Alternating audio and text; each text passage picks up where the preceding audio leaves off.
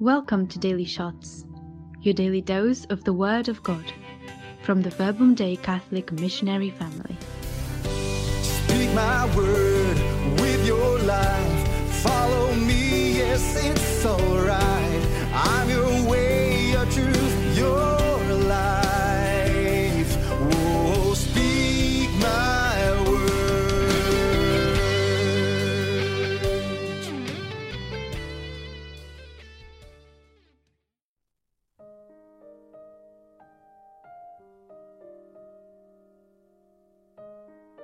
Hi everyone, my name's Anne and I'm part of the Verbum Dei community in London. I hope you're all doing well. We're getting closer to Christmas, so it's quite exciting. Today we have Matthew's Gospel, chapter 11, verses 16 to 19. Jesus said to the crowds, "To what shall I compare this generation? It is like children who sit in marketplaces and call to one another. We played the flute for you, but you did not dance. We sang a dirge, but you did not mourn. For John came neither eating nor drinking, and they said, 'He is possessed by a demon.'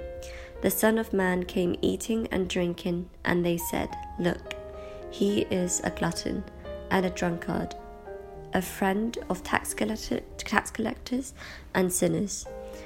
But wisdom is vindicated by her works." So, in today's Gospel, we are asked to slowly notice the wisdom behind God's work in our everyday lives and beyond our everyday challenges. And there is something very beautiful when wisdom is mentioned in the Gospel. I always find it very fascinating when we learn to take the time to know the work of wisdom and who she is. Sometimes I even forget that wisdom exists. And when I do notice, I tend to find myself associating wisdom with hope in the face of hopelessness.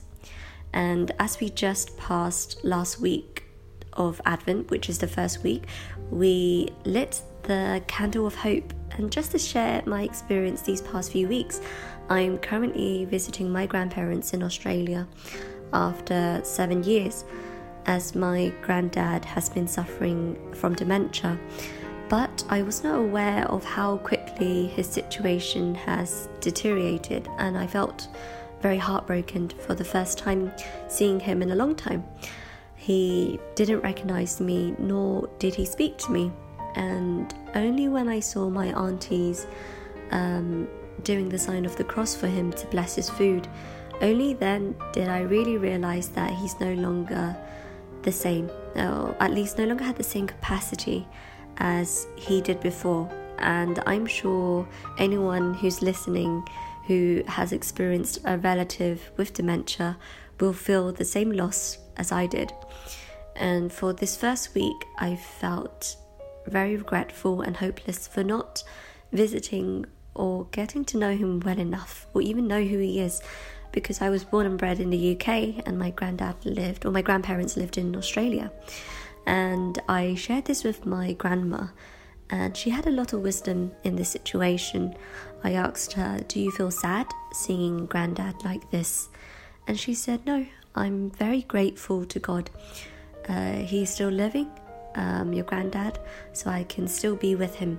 And for me, this was wisdom that she shared with me, and it brought me a lot of peace in the midst of the situation, knowing that Granddad will get even worse later on, and sometimes will act more out of character than usual.